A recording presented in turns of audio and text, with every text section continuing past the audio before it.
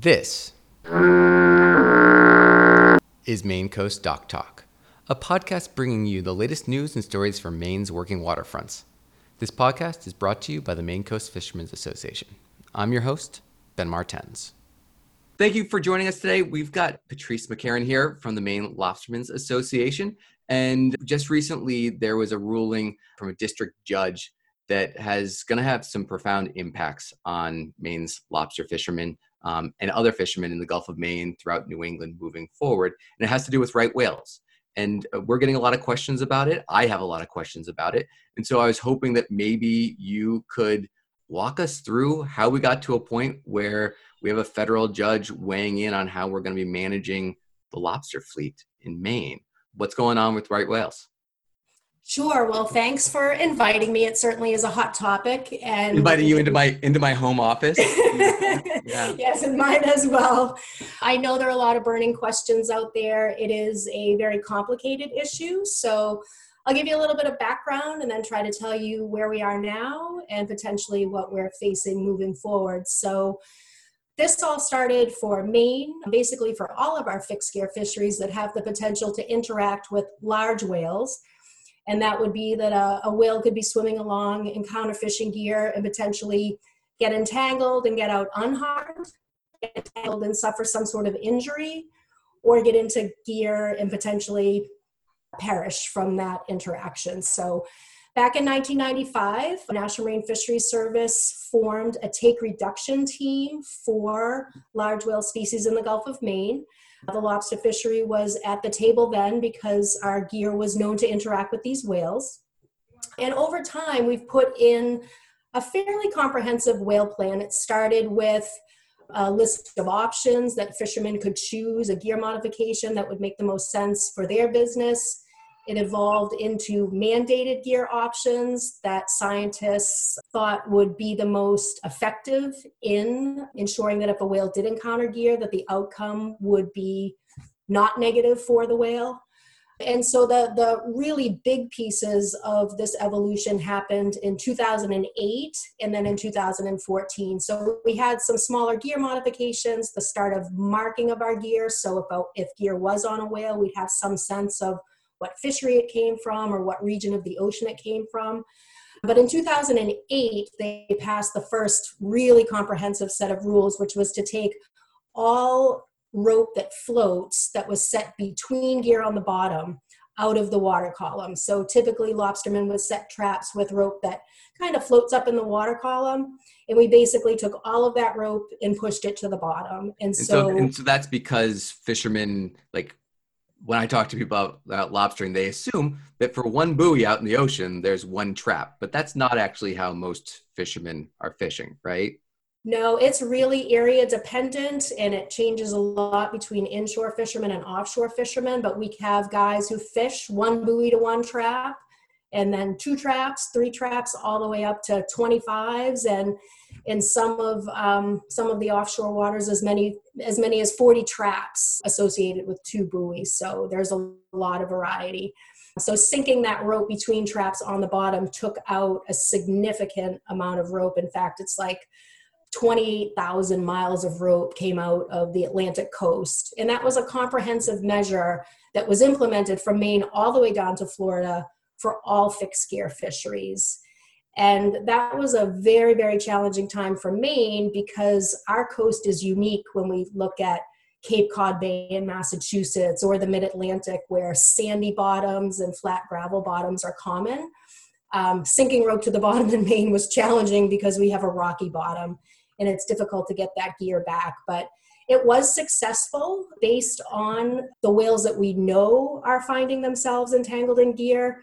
We have now eliminated the rope that connects lobster traps from that database. So that was an impactful step that these guys took. Yeah, prior to that rule, there was ground line found on whales. And since implementation of that, they're not finding on right whales any ground line from lobster gear. The second big measure that we did was we took out 30% of our vertical line. So the line that goes from the buoy down to the trap. In 2014, we required a minimum number of traps on each buoy line. in order to reduce the number of vertical lines in the water column. And that has also been very successful. When we look at the data on entanglement, so where we know a whale was entangled, where we know they were able to get the gear off of the whale, which is, not the majority of the case, but it is a very strong data point. Prior to 2010, we had about 14 cases of interaction with known lobster gear. Since that time, there's been one. So we can see very starkly that the implementation of these measures by fishermen in Maine and in Massachusetts and along the Atlantic seaboard, and this applies to also our gillnet fishermen, fishermen who might be fishing for slime eel or crabs or cod pots, any sort of fixed gear. Collectively, we really have reduced the risk quite a bit. The unfortunate piece is that simultaneous to this, the ocean has changed dramatically. Ocean conditions have changed dramatically. It's affected the prey, the food that right whales eat, and it's shifted to places that it's never been. So the whales are actually spending time in places that they've never been. They used to be very, very predictable, like clockwork. We knew we could find them in Florida in the winter having their babies. We knew we could find them in Cape Cod Bay in early winter feeding. We knew we could find them in Grand Manan. And then they just started not being there. We had 1 year down south where they had 5 sightings of right whales, period. And so what they've done is they've transitioned into Canada, into the Gulf St. Lawrence.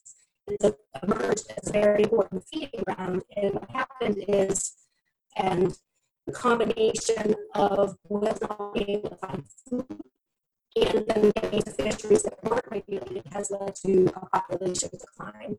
And so our fisheries here in the U.S. have been proactive and have done a lot to reduce our interactions. We are now trying to manage our fisheries in the context of a declining right whale population. And so that is essentially where the lawsuit stems from. So there's all this work that was done over the years that was aimed at reducing large whale interactions. And while some of those things sound like they've been pretty impactful, but this is really about right whales that we're talking about. There's one species of whale that is really driving the bus on a lot of the decisions and discussion that's taken place over the past year and a half. Am I understanding that correctly?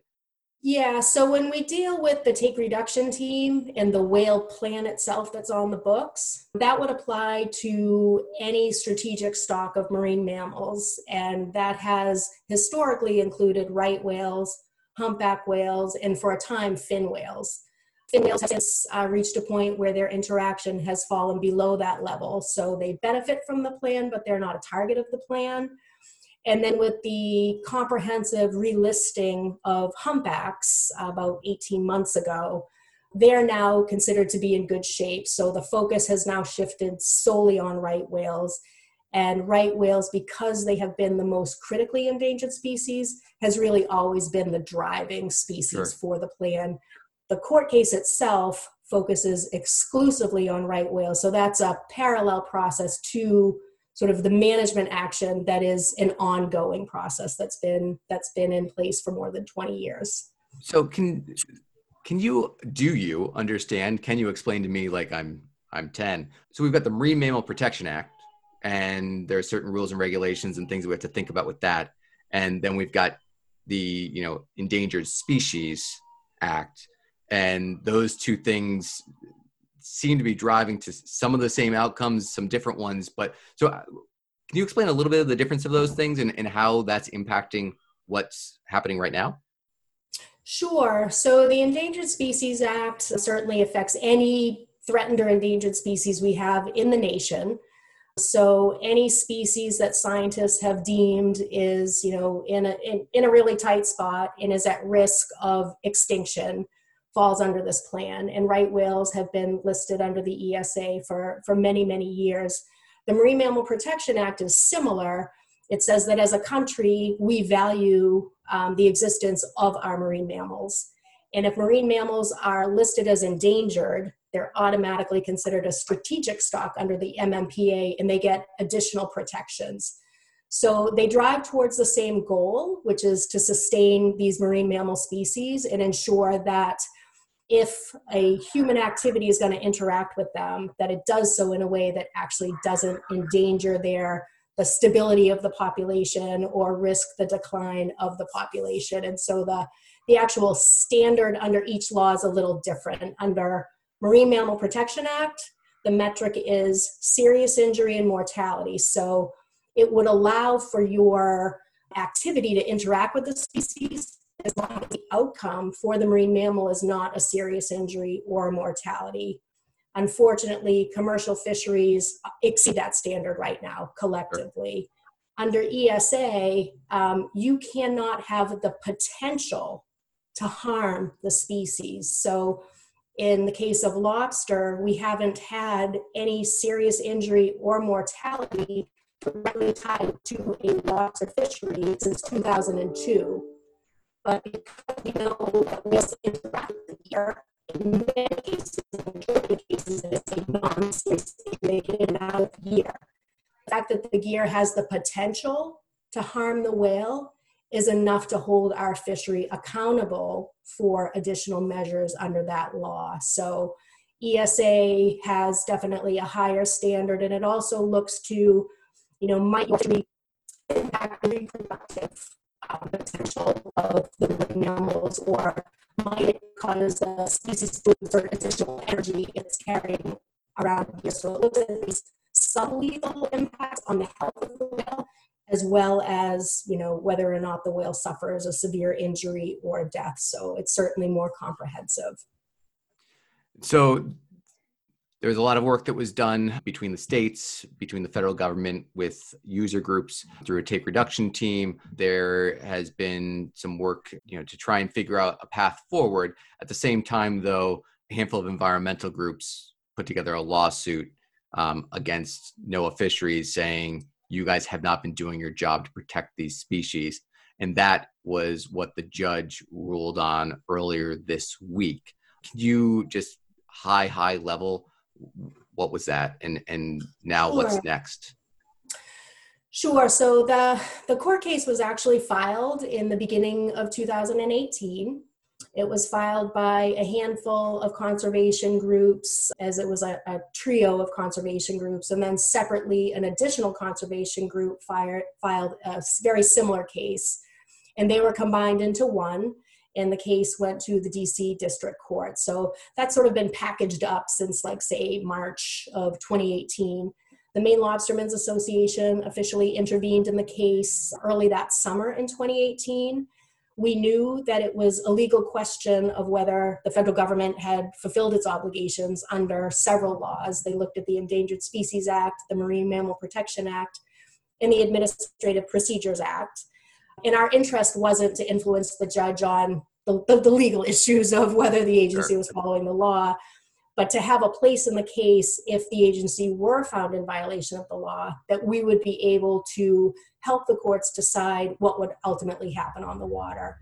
And so that's what happened. The judge looked at the legal issues. He, in fact, only ruled on the Endangered Species Act portion of the case. He found that the federal government violated the law in part on a technicality. They had issued under the Endangered Species Act a biological opinion in 2014. And the purpose of the biological opinion is to say, if the federal government is going to permit an activity that has the potential to interact with an endangered species, does permitting this activity potentially jeopardize the existence of the species? And in 2014, National Marine Fisheries Service said, well, the lobster fishery does have the ability to interact with it, and it may cause some harm, but not to the point that it would jeopardize the species. And they said, we just launched the sinking line rule in 2019. And at that point, they were implementing the vertical line reductions, 30% rope out of the water on top for Maine. And they said, with the implementation of this plan, we feel confident that the lobster fishery will not jeopardize right whales, and we should see the entanglement interactions go down from there. What in fact happened is the whole distributional shift of right whales and interactions from commercial fisheries overall actually increased during that period. So The court looked at the 2014 biological opinion. They've considered some information since then, and they've said, wow, interactions with commercial fishing have gone up. That's not looking specifically at interactions with American lobster, which is what the case is built upon. But the court said that NMFS, in effect, contradicted themselves. They said, well, on the one hand, you say the lobster fishery might interact with them, but it's not going to jeopardize them. And in allowing the fishery to continue, they needed to issue a permit, basically an incidental take statement. And the agency didn't do that. And the agency didn't do that because they were going through the take reduction team process to basically pull additional management measures onto the books. And they've been working to revise the biological opinion, which is scheduled to publish in 2020. It would ultimately replace the 2014 biological opinion. So there are a lot of things in motion. I think the fault of National Marine Fisheries Service right now is that the revised biological opinion was not completed soon enough to speak to the court's concerns about the deficiencies now going back to 2014. So the court said, you know what, you permitted the fishery, you did not put an incidental take statement on the books, so you're in violation of the law. Once you're in violation of the Endangered Species Act, it means that the federal government should not permit your activity unless a remedy is in place to ensure that your fishery, your activity continues in compliance with the law. And so that's the point that we're at. The courts have said the law has been broken, and so now we're going to move to phase 2 of the case, which is, so what do we do about it? So up until now, the court has only heard from the federal government in the environmental community. They haven't heard anything from fishermen. They haven't heard about what we do. They don't understand our track record with whales. They don't have some of the most recent data about the high level of interaction in Canada with shipping and with fisheries up there. So our job is to educate the courts on the fact that Maine has long been committed to saving these whales. We continue to be, and we want to have a voice in choosing that remedy because we want to make sure that the court understands the role that our fishery plays in the decline of right whales, given the broader context, given the number of other threats that the whales face. So we'll have the opportunity to do that moving forward as the court considers some arguments on what the remedy will be. Sure. I mean, that's a lot. There's a lot of moving pieces in this. And yes. I mean, so one of the reasons why I wanted to have this conversation is one of the outcomes of this was that the federal government was the one that was told, you are breaking the law, you need to change this. But the federal government is going to essentially come back to the fishing industry now. That's where the impact is going to be felt is on the fishermen and the fishing businesses and how we prosecute and participate in fixed gear fisheries throughout the Gulf of Maine and Georges Bank.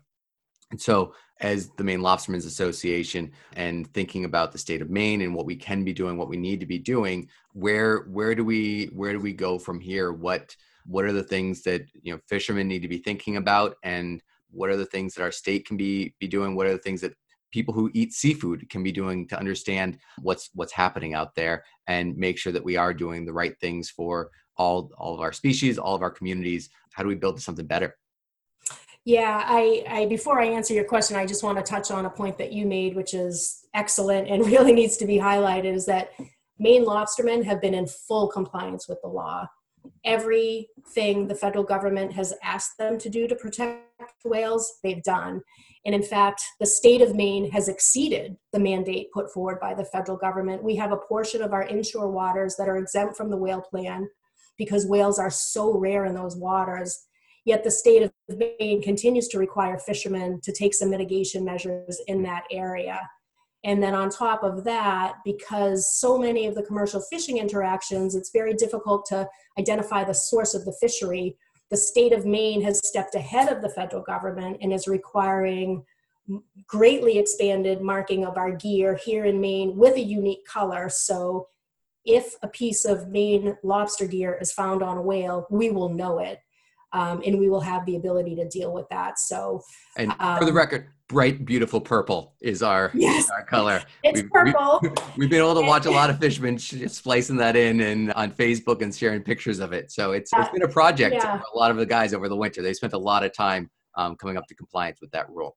Yeah, and so you do have to understand that the whale plan affects all fixed gear fisheries from Maine to Florida, and there is gear marking required for trap pot and gill net gear. So when we looked at the color charts, pretty much the only color left was purple. Great, good color, So, strong color. yeah, so we're doing that. So moving forward, I think, for fishermen, we have to ask for a little bit of patience. We're coming into a chapter of unknowns, and there are three distinct pieces happening at the same time. The courts will act, very likely, we're looking at tentative schedules of July or August have been proposed. And we should expect that the court will ask the fishery to make some changes on an interim basis, probably sometime this summer. The nature of those is unknown. That's yet to be decided. But in order for our fishery to continue, the court's obligated to follow through on that phase. While the court's doing their work, National Marine Fisheries Service is busy finishing the new biological opinion, in which will allow them to continue our fishery moving forward. And that will contain its own reasonable and prudent alternatives. So the court calls it a remedy. The biological opinion calls it reasonable and prudent alternatives. And those will be contained in the plan. We hope that, given that National Marine Fisheries Service is in the court, that those will hopefully be similar and fishermen won't be asked to do completely different things. And then in the third lane is the actual rulemaking under the Marine Mammal Protection Act, which we fully anticipate would align with what National Marine Fisheries Service would be looking for under the biological opinion. So unfortunately for our fishermen, we're not really going to know succinctly until the court acts on an interim basis. That will be our first glimpse. But then we still have to wait for the biological opinion for the permanent management approach. And that's going to take some time for the public, for the state. I mean, everybody needs to understand we are a fleet of small businesses, and it is excruciating to try to plan your business when you literally don't know what your business model is going to be. You don't know for sure what gear you'll be able to use, when you'll be able to fish, where you'll be able to fish, what modifications you might need. And this will likely unfold, in the middle of a fishing season. The alternative is that the court does not find a remedy, and MLA will be in the courtroom to ensure that we do find something that will work for whales and our fishermen, because in the absence of a remedy, our fishery closes down. And, I don't need to tell you the number of businesses and communities that are directly dependent upon the survival and success of the Maine lobster fishery. So we have our work cut out for us to do that. We've engaged a very talented legal team. We're in the process of trying to raise $500,000 to fund that effort. We're taking the long view of it, that we need to get through this remedy phase and try to identify management solutions that will both save the right whale and allow our fishery to continue, given the prospect that that's a very difficult thing to accomplish. We also want to be prepared to appeal the case if we feel like the outcome is not going to be a viable long-term solution for our industry. So the association is planning to be fully prepared to put our best foot forward, try to resolve this through the current phase. But at the same time, we need to understand that the Endangered Species Act states that, you will protect the species at all costs. And depending on how that's interpreted, the lobster industry certainly bears a lot of risk, a lot of cost potentially, that the law or a court doesn't need to bend over backwards to make sure that, our needs are met. The focus is going to be on the right whales. So we want to be prepared to see this through till its full end, where we know we can coexist on the water with right whales. I mean, I talk to lobstermen all the time, and right whales are very, very rare along our coast. They exist, but it's rare. And Maine lobstermen depend on natural resources to make their living. It's a wild-caught fishery. And people are sick at the thought that they would be harming a right whale or killing a right whale. It's just, that's not who we are. So I feel confident that our industry is committed to solving this. The association is certainly prepared and committed to solving this. We just at this point have an unknown audience. So we have to be prepared to go in and do our best work, hope for resolution, but if not, be prepared to take this to the next step for our industry. Patrice, thank you. That was enlightening. There was a lot of information in that, and and not to minimize, but like we are also going through a pandemic right now. Like, so for our fishermen, like they're getting hit really hard right now in Maine with a lot of negative news and externalities that are impacting their business. That there's negatives and there's question marks too, right? And so like people are stressed about what they're losing. There's a lot of stress and anxiety about what the future holds for our working waterfronts in Maine. And so we are just sensing that from a lot of the fishermen that we work with and engage with regularly, that the uncertainty is just it's really hard and scary. So I appreciate all that you've been doing for the industry and taking the time today to help educate, because that's one of the things that we can try and help with, is the more people understand where we are in the process, the better they can be preparing themselves and getting engaged where appropriate. Yeah, I thank you for listening. I know it's a lot. I spared you the lawyers. Imagine you get that from me, what I get from the lawyers. I don't want to hear it. No. But these are uncertain times. It's not an overstatement to say that the future of our fisheries is on the line right now. Certainly the fisheries as we know them. Similar to your organization, we want the next generation to have a future in these fisheries, and we're wholeheartedly committed to doing that. So I'm not one to beg for support, but we need everybody's support right now. We do need financial support. The ESA is not a law you want to be on the wrong side of, and we're very motivated to get our industry back into compliance and to do it in a way that we can continue to, have our traditional industries see their success and have a future. So thank you. Perfect. Thanks, Patrice. We'll touch base soon, okay? Yes, indeed. Bye-bye, everybody. Maine Coast Dock Talk is a production of the Maine Coast Fishermen's Association, an industry-based nonprofit that identifies and fosters ways to restore the fisheries of the Gulf of Maine and sustain Maine's fishing communities for future generations. For more information about our work, to make a donation, or to listen to previous episodes of Dock Talk, you can visit our website, maincoastfishermen.org.